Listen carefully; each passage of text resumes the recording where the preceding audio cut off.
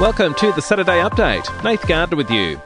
Western Australia has recorded a second COVID death linked to community transmission. An unvaccinated man in his 70s died in hospital. Premier Mark McGowan has again urged people to roll up their sleeves. Development confirmed what we as a community have been planning for.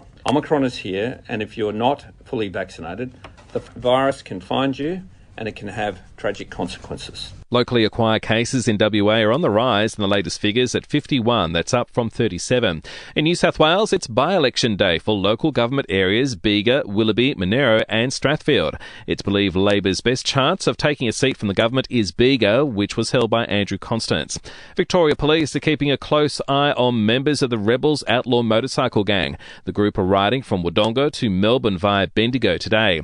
Overseas, foreign nationals have been urged to leave Ukraine, with the US saying Russia could invade before the end of the Winter Olympics.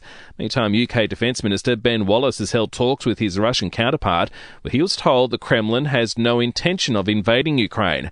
But the minister says that's difficult to trust. Currently, there's over 130,000 troops stationed at readiness or exercising, plus warplanes, plus ships into the Black Sea on the borders of Ukraine, and that is an action that is not normal. It's beyond normal exercising. In the US, 5 police officers have been shot and several others injured after a shooting in Phoenix.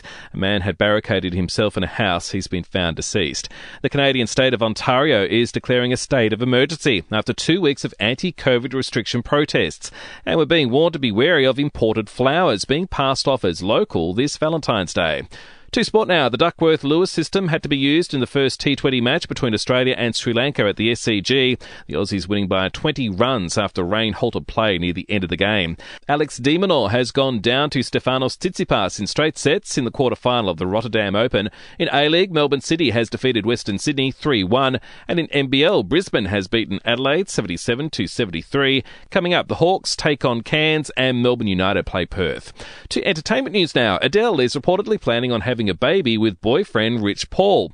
The 33-year-old revealing her intentions on the latest Graham Norton show.